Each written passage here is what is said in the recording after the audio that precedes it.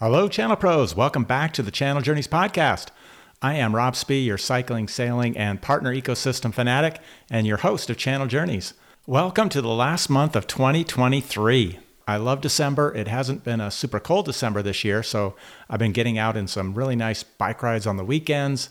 This is Advent, the time of anticipation and preparation for many of us, leading up to the celebration of Christmas and the wonderful birth of Jesus. This is a busy time when we close out the year and make plans for the new year. Lots of pressure, but I enjoy all the strategic planning, preparing for all the partner and customer events, and making some improvements to our partner program. A lot of what we do is based on partner feedback. One of the last things you want to hear from a partner is, why do you make it so hard to work with you? That's not evidence of a great partner experience. But what can you do about it? Today's guest knows all about that challenge. Today, you're going to hear from Crystal Ferreira. She is the global head of B2B channels and alliances at Logitech, a global computer products company with over $4 billion in revenues. Crystal was on the receiving end of that scary news from partners. You're going to hear how she succeeded in removing friction and built a world-class partner program, becoming a better vendor to Logi's partners and customers. Before we dive into my conversation with Crystal, I want to give a shout out to ImPartner, the sponsor of Channel Journeys. Building a partner ecosystem requires a powerful partner management solution, and with a global user base of over 4 million partners, ImPartner is recognized as the global leading provider of partner management technologies, and their platform is built around best practices and sophisticated automation, enabling partner teams like yours to quickly move from program operations to maximum time to value. ImPartner also hosts an annual event called ImPartnerCon. I attended this year's event in Salt Lake City, and I learned a ton from it. Next year for ImPartnerCon 2024, the theme is Multiply. This is a must-attend B2B conference for partner and channel leaders. It's taking place from February 5th to the 7th at the JW Marriott Marquis in sunny Miami. You'll gain VIP access to today's partner leaders, tomorrow's business partnerships, and equip yourself with the knowledge and connections you need to multiply success. I'm going to be there on stage with my CRO, along with some other amazing speakers. I can't wait, and I hope to see you there too. All right, are you ready to hear how you can become a better vendor to your partners? Let's go. Welcome to Channel Journeys, the podcast for channel professionals that will enable and inspire you to create your best channel journey ever.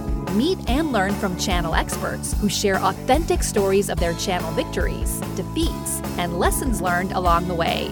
Here's your host, Rob Spee, a channel chief on a never-ending quest for channel knowledge and adventure. Hey, Crystal, good morning out in California. How you doing? Great, Rob. Good to see you. Yeah, you too. Great to have you on the show. We've been chatting about getting you on for a while, so it finally happened. Yes. Yeah, I'm glad that we could finally connect. Yeah, squeezed in before you head out on another international adventure. Yep. Looking forward to the excitement of travel, 15-hour flight. Not sure that's fun, but the end result is great. The end result is great, but yeah, those long flights are not a lot of fun. So I don't envy you on that front. I've had my share of those too, and I'm sure I'll have more to come. So you are the global channel chief for Logitech. Let's start there. Logitech, massive company, I think $4.5 billion in sales plus, right? And everybody knows Logitech. I'm looking at a Logitech video webcam here that I just got, brand new one, which I love. Great video, great audio. I got my Logitech mouse, my Logitech keyboard. It's everywhere, right? So how long have you been with Logitech? So I've been with Logitech almost 3 years now, and it's an interesting journey for me. I actually was hired by the consumer side of the business to help them learn about B2B and what the sales motion was, how to really build out our B2B channel and engagement with enterprise customers. So we've gone through a big transition. We were 2 organizations. Now we've consolidated one organization, global organization for B2B, which also allowed us to bring together 2 siloed channel strategies. So last year, we kicked off a really one Logi is what we call it. Sometimes you hear us call ourselves Logi, sometimes Logitech. But really brought the teams together, and our personal workspace solution, which is what you were talking about, everything at the desk, and then our team room solution, which our enterprise customers utilize in their collaboration facilities, their conference rooms and huddle rooms. So now we can support our enterprise customers no matter where they are in their collaboration needs. Interesting. So you had a consumer side of the business and then the enterprise side of the business that you were ramping up, two different channels, and those have been merged. And do you run it all now? We haven't merged the channels on the consumer and the B2B, but what we consolidated was two different channel infrastructures and programs on the B2B, the personal workspace, those partners that focus on the desktop, and then those partners that are more AV focused, brought them all together, expanding their ability to sell solutions across both sides. Yeah. Okay. So give us an idea of kind of your team, the scope of your team, and then also the scope of your partner network. Yeah, so my team is global, obviously. We have field channel account managers, and then centrally, we separate our organization central and field. Central predominantly strategy. So the team that is building out our new partner program, we just kicked off last week. So super excited to launch that. And then really helping the regions to define what is the preferred landscape and the ecosystem. And then we also do partner with the consumer side as we're looking to really have an omni-channel presence, making sure that our customers can buy no matter where they want to buy, right? It really doesn't matter. Yeah. Did you say you kicked off a new partner program or a project to start a new program? A new partner program. We were really siloed as we were two different organizations. We were siloed also in our regions and program. Some of our regions didn't even have a partner program for B2B, really just being transactional through the distributors. So we spent a lot of time with the different regions, understanding what their needs were, and then stitched together a global framework and kicked it off. We started out the journey. It's a phased approach. We won't blow it out to all of the regions all at once. But we kicked it off in emerging markets, and then last week in Europe and North America. And then our fiscal year ends in March of next year. So we'll probably before the end of the year, we'll wrap it all up in Asia and in China. Okay. And did you give it a catchy name?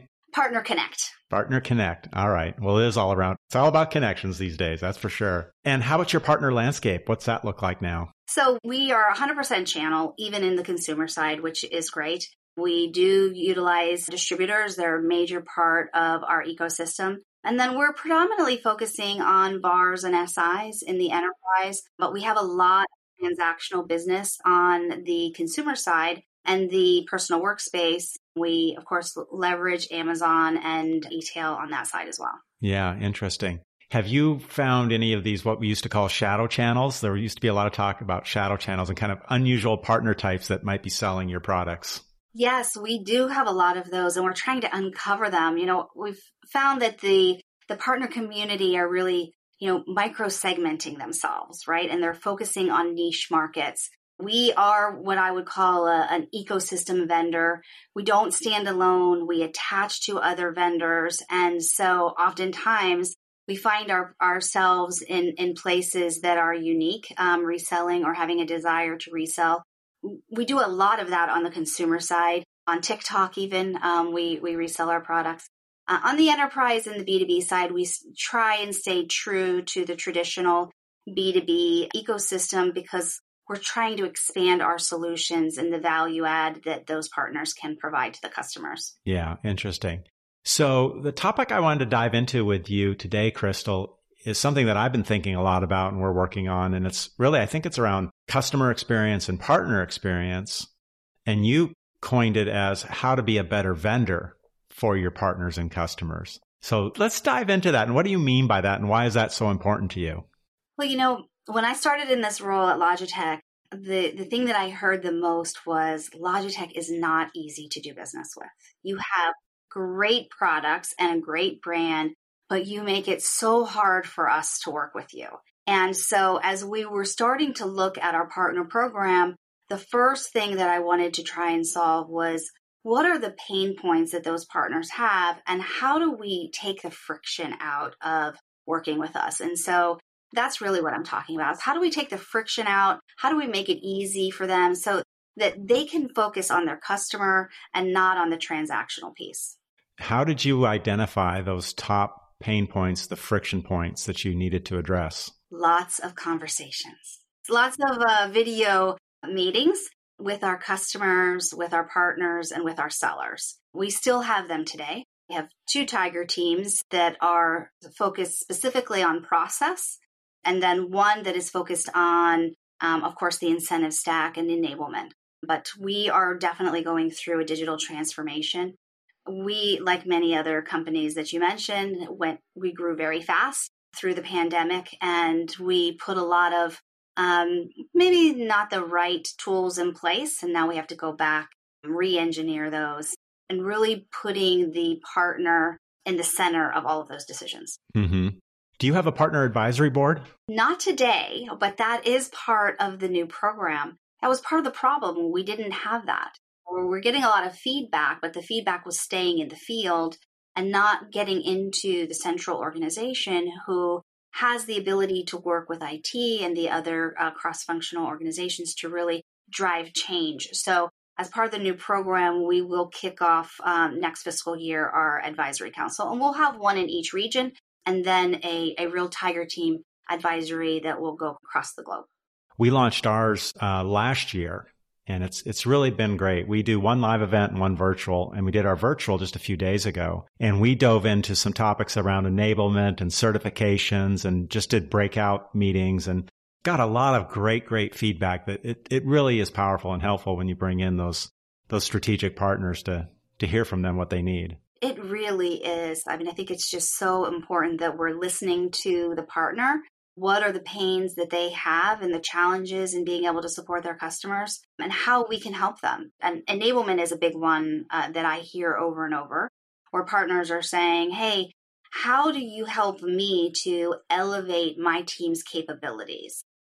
When you talk about being a better vendor to the partner, it's not just about giving them the products. It's about helping them evolve and transform their business and their teams so that they can be a better influencer or better thought leader to those customers, help them with better outcomes. Yeah, for sure. Did you use partner surveys to gather that data?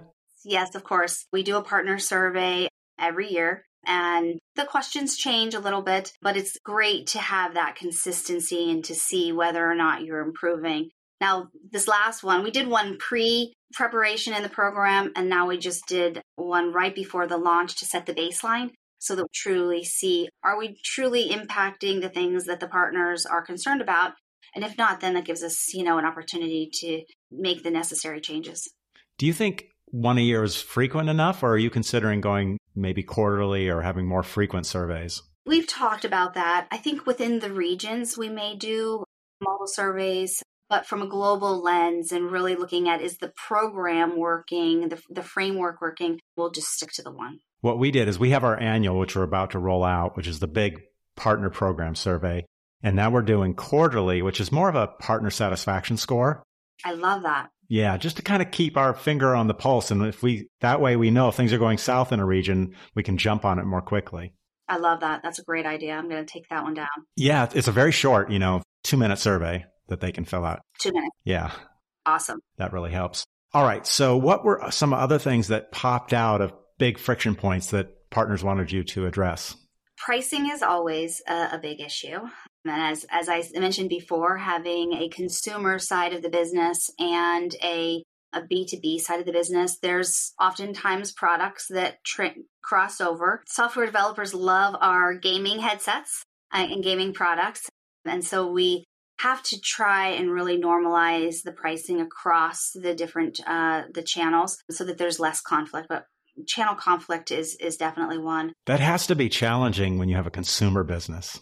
Yes, it is. We're looking at ways that we can do that, and segmenting the products, making some products specific to some channels, adding some additional value offers to our partners so that they can provide differentiation, and really just giving them an opportunity to improve their profitability in other ways beyond the product. Yeah. I'm sure that's a challenge. All right. So pricing's one. What else jumped out?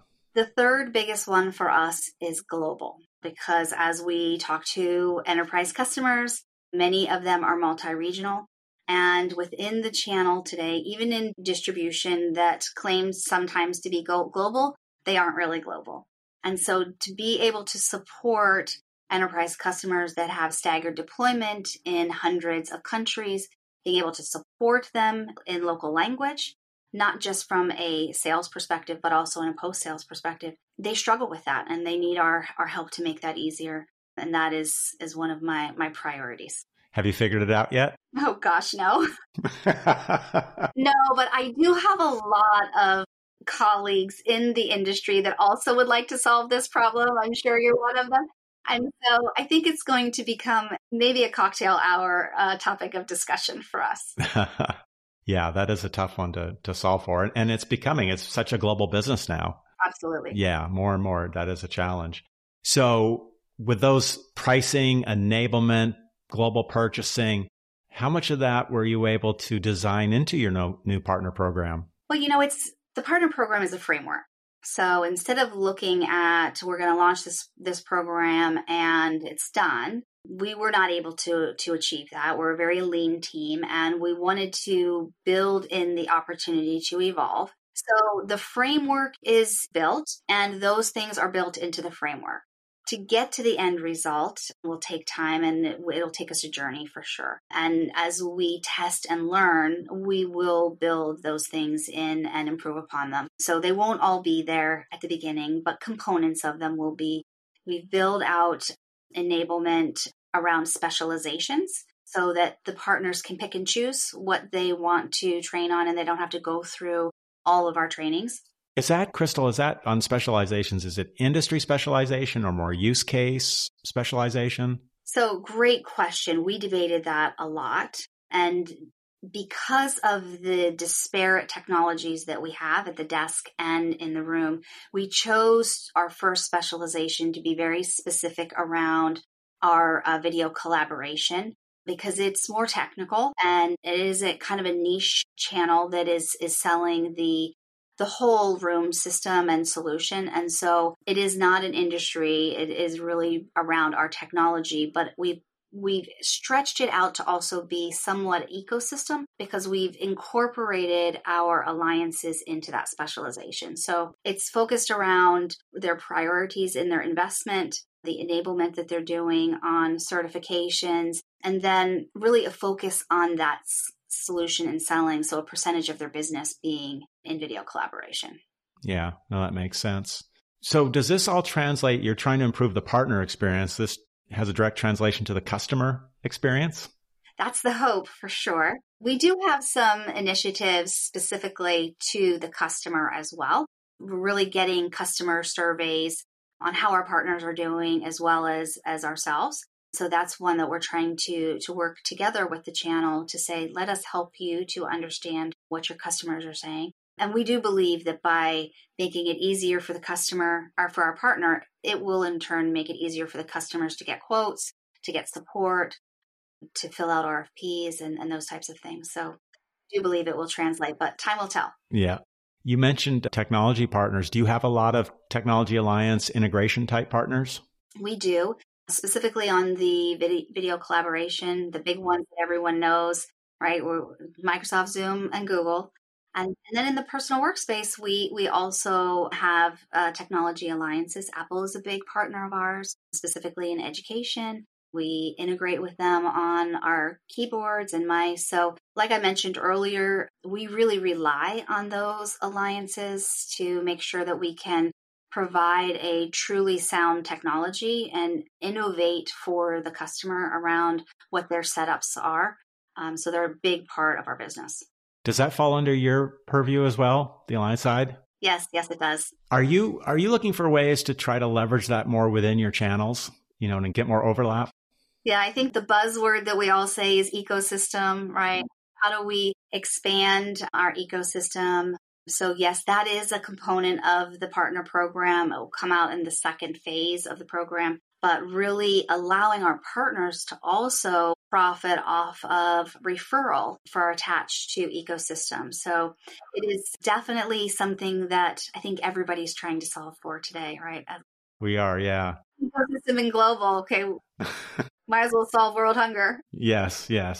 Well, it's fun. A lot of new challenges on how to make this work, how to make incentives work, how to get the partners working together. But I'm seeing a lot of pull from the customers. They want us to bring this combined solution. They want to see us working together in the ecosystem. Absolutely. Absolutely. Yeah, very good. Any other key things that you were solving for in the Partner Connect or other ways? And well, maybe another question is, has this driven any new roles that you've had to kind of create? Not necessarily new roles, but change in roles and responsibilities. Okay. Definitely has done that. As we're evolving and having a program, I tell my team that you don't have a program unless you have governance. And so we have changed some of our program roles to really be defined as governance of the program. Some of our alliance roles are changing to be more commercial and working specifically with the channel. The only way I believe that you can be successful with your alliance is if that is kind of a three-legged stool. So you have your alliance, you have your channel, and then you have direct engagement if necessary, especially in the enterprise. And so they're having to really work across the channel and their alliance sellers and not just be focused on the alliance sellers. So we're changing that dynamic as well. So the roles are definitely changing. The role of the CAM, I think, is also changing, or PAM, whichever one you call it, Partner Account Manager. Part of our program is incorporating business planning, which we've never done before with our channel partners. And excitingly, they are super excited to do it. So our teams were a little bit hesitant, saying our partners are not going to want to do this. It's a burden. But the feedback is that they're super excited to sit down at the table with us and to plan together. But that's requiring us to train our channel managers how to purposefully do those business plans as well. So inward enablement as well as external is important. Crystal, we are doing the exact same thing, expecting our CAMs to start doing business planning. Many of them have never done it before. So it is a lot of training on business acumen and business models and financial models. And yeah, it's not easy, is it, to really help them become good at this? Yes, it's definitely not easy. And especially making a transition, if we take it all back to what I said before on the consumer and the B2B, a lot of our CAMs have evolved into this B2B partner role. And consumer is much more transactional and less enablement and less consultative. So they're really, the upskilling is significant, but they're up for the challenge. And I think it's important that we just, let them see the value that they're bringing to their partner by being consultative. And the partners are really excited about it. So I think that's a major positive. I think the partners are more excited about it than the CAMs. Yeah, I think so too. I think so too. Have you found any good training yet? I would love to find some good business planning training for CAMs to put them through. No, actually. So we use InPartner as our portal of choice, and we have a great consultant that we're working with to help us to expand upon the business planning module within InPartner. That team has been helping to customize the training for us. But I would also love to find some just, the basic, not even within the portal, but basic business planning training. We have are utilizing Coursera. I'm not sure if you're familiar with that. Yes, the platform. Yeah. Yeah.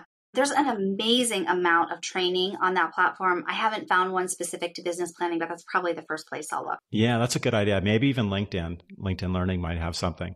Yeah, we've got to find that. If I find it, I'll share it with you, Crystal. Yes, let's please share. That's awesome. Fantastic. Well, that's a lot of stuff that you're working on. And I like your approach of just being iterative. You can't roll it all out at once. It's continuous and incremental improvement that you've got to keep making. In your framework, is it a global framework or have you had to make some regional differences? It's a global framework, but it allows for flexibility for the regions. And it's necessary. There's just different nuances in Latin America, for example, where back-end rebates are a little bit more challenging than in others. So we definitely are sticking to the framework, but we're working with them to meet some of the regional requirements. Yeah, very good. Very good. Well, let's jump over to your channel journey, Crystal. It's something I always love learning about, how you landed here in your global channel chief role. What's your journey been like? Wow. Well, I started in the channel, but accidentally. My degree is actually in education. So I went to school to be a teacher. And I grew up on the East Coast. I always wanted to be a California girl and moved to California and quickly realized that I could not afford my lifestyle on a teaching salary. And so I went on a journey to look for something that would allow me to leverage my education skills in technology. And I landed into this inside sales job. I'm going to show my age now because that inside sales job was for a technology company working with resellers to teach them the difference between analog and digital telephony. And so that was the beginning of my channel journey, was really educating the partners on how they could help their customers to transition to digital. And I just loved the relationships. I built so many relationships. They loved the support that I gave, and I could not leave the channel from that day forward. And I just moved on to manage the channel and being a CAM and then managing program. I did take a little bit of time off out of corporate while I got married and had a family. My husband has a software development company, and I've done some fun things outside of the channel that is helping me to understand the digital side and how important having a digital platform is for our partners. So we've done some fun things. I've owned a dating site, an online dating site, owned a debating site online, and we have a very small SaaS company today that I advise for. So that just kind of, makes life exciting, gives me stories to tell. Yeah, tell us a good dating site story. Oh gosh, there's many of those. The site was back when online dating was just starting. Match.com had just come out, and we wanted a niche, right? There was starting to see a bubbling of niche sites, and we were just getting married. And so our niche was a dating site for your friends to meet new people. It was very, very small, but it sold very quickly. Oh, really? Nice. It was great, a way to kick off a new family. That's cool. Really fun. So now that you're a California girl, what sort of California things do you like to do? Well, I love the sun. The beach is my happy place. Don't live near the beach, but close. The rest of my family loves the snow. So fortunately, Tahoe's not far, but you just can't beat the weather in California. No, and you get both. You get beach and snow. Exactly. Yeah. Did you ever take up surfing? No, but my kids have. And I have 3 children. My middle child actually just built his own surfboard with his grandfather. His grandfather was one of the original wood surfboard designers in Hawaii. And so he helped my son build his own surfboard. I don't know if we're actually going to let him use it because it's wood and it's very heavy. And of course, there's been lots of new technology around surfboards. So I'm a little bit worried about that, but it is a beautiful board for him to put on his wall. You probably don't want to go out wearing a helmet. No, I don't think he will. That would not look too cool. That's really awesome. Well, Crystal, this has really been a fun conversation. Any last thoughts for the audience on becoming a better vendor? I think the one thought that I have is listen, and listen, right? That's the only way I think that we can be a better vendor for our partners. Yeah, I agree. Well, fantastic. Thank you so much, Crystal, and best of luck. I hope you have a little bit of fun on your international journey coming up. Thank you, Rob. I'm sure I will. All right. Bye. Thanks for listening to Channel Journeys. For show notes and other Channel Journey podcasts, visit channeljourneys.com. If you liked today's show, please forward it to your channel friends. And be sure to tune in for Rob's next channel adventure.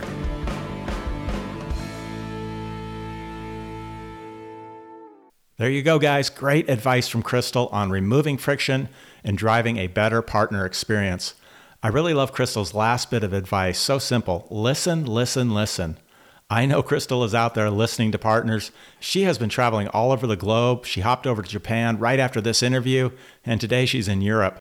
For all of today's show notes and links, just go to channeljourneys.com/CJ128. You can subscribe to Channel Journeys while you're there so you don't miss an episode. Be sure to check out our sponsor, InPartner, at InPartner.com, and also take a look at the agenda for InPartnerCon 24. They have got a great lineup. I'm working on another Christmas special podcast for our next episode. Stay tuned. Until then, have an awesome channel journey.